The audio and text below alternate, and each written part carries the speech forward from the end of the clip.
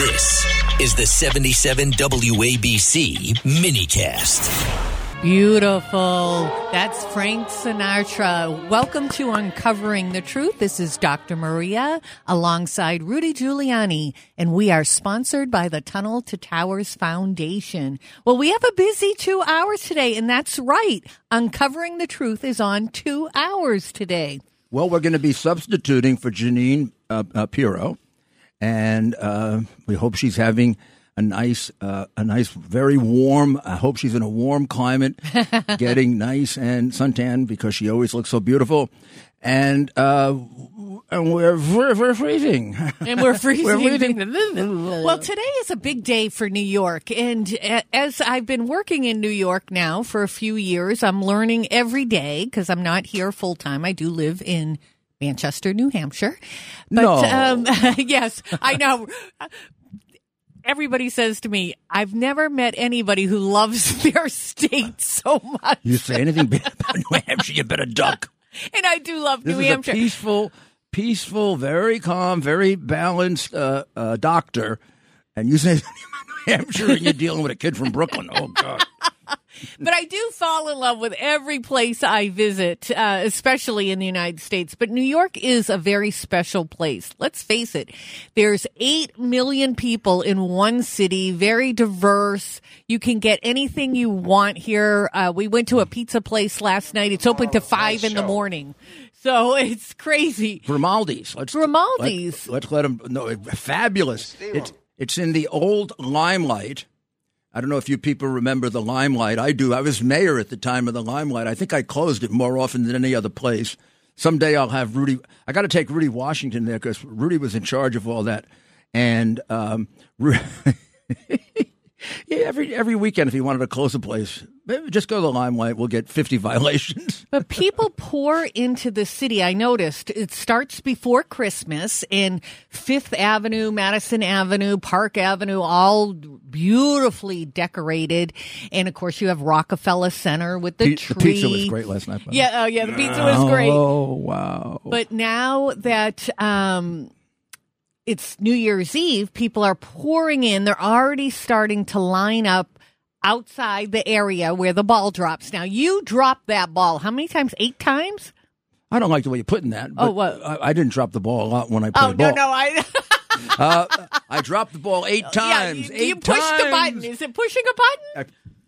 It's a. I don't know if I'm allowed to say this. Oh, it's a little. Yeah, it's a make believe. In other words, they can't trust the mayor and his guests to do it on time, so they do it.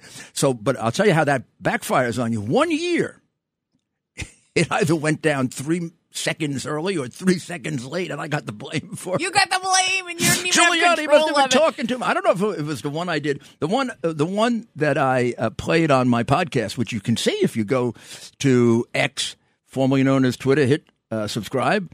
I did it with Muhammad Ali on the Millennium. From 1999 going into 2000. Yeah. And it was one that was very, very dicey because Seattle had canceled theirs for terrorist threats. We had terrorist threats. So did other cities. And cities were beginning to cancel it when Seattle did. And I sort of stopped the trend. I made a statement saying we shouldn't give in to terrorists. Amen. And then the other cities followed suit. I got a lot of credit for it. Thank you. But then when I was going up the stairs, Doctor, I would tell you honestly, I don't have a lot of fear. I sometimes would say, "Are you afraid?" And I kind of laugh, tell me what that is.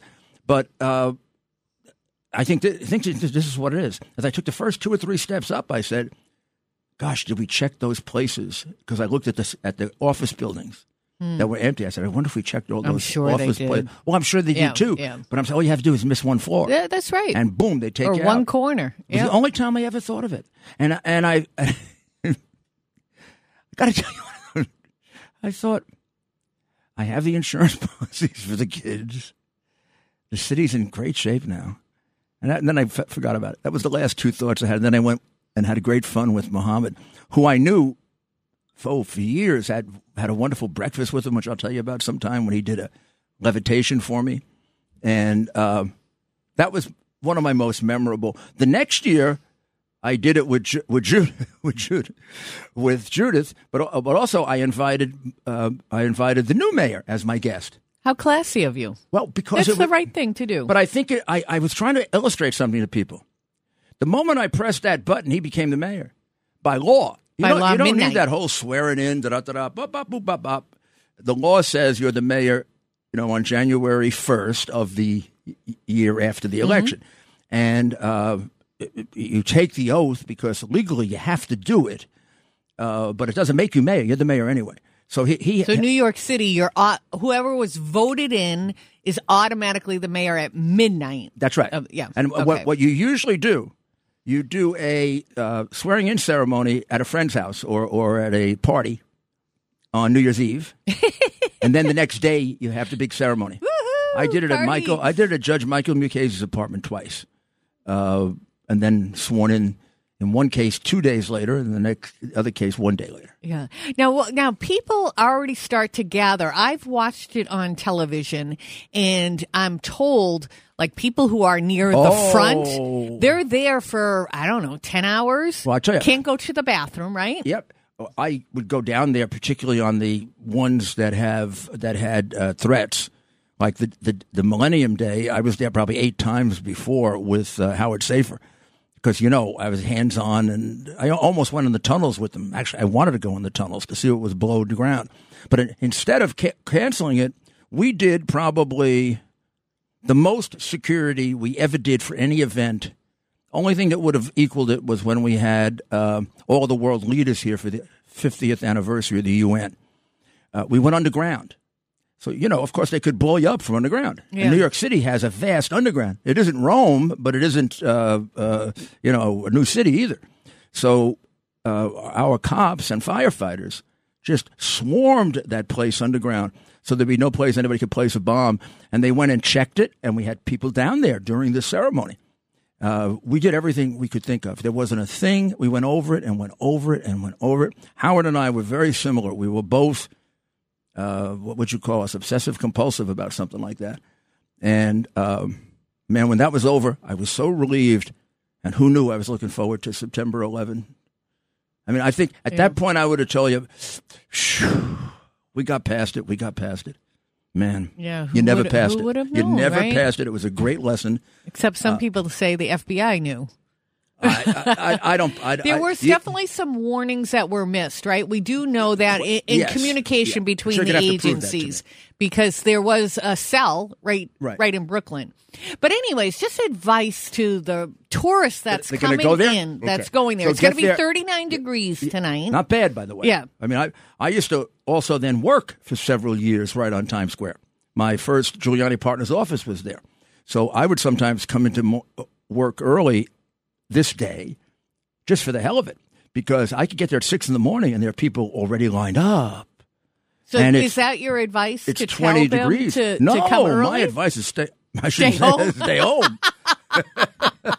And go to the bathroom. Or eat a big... No, don't wait. You can't even eat a big meal because you can't leave. If you leave, right, you lose your spot. You cannot go to the bathroom. Do you think people wear diapers?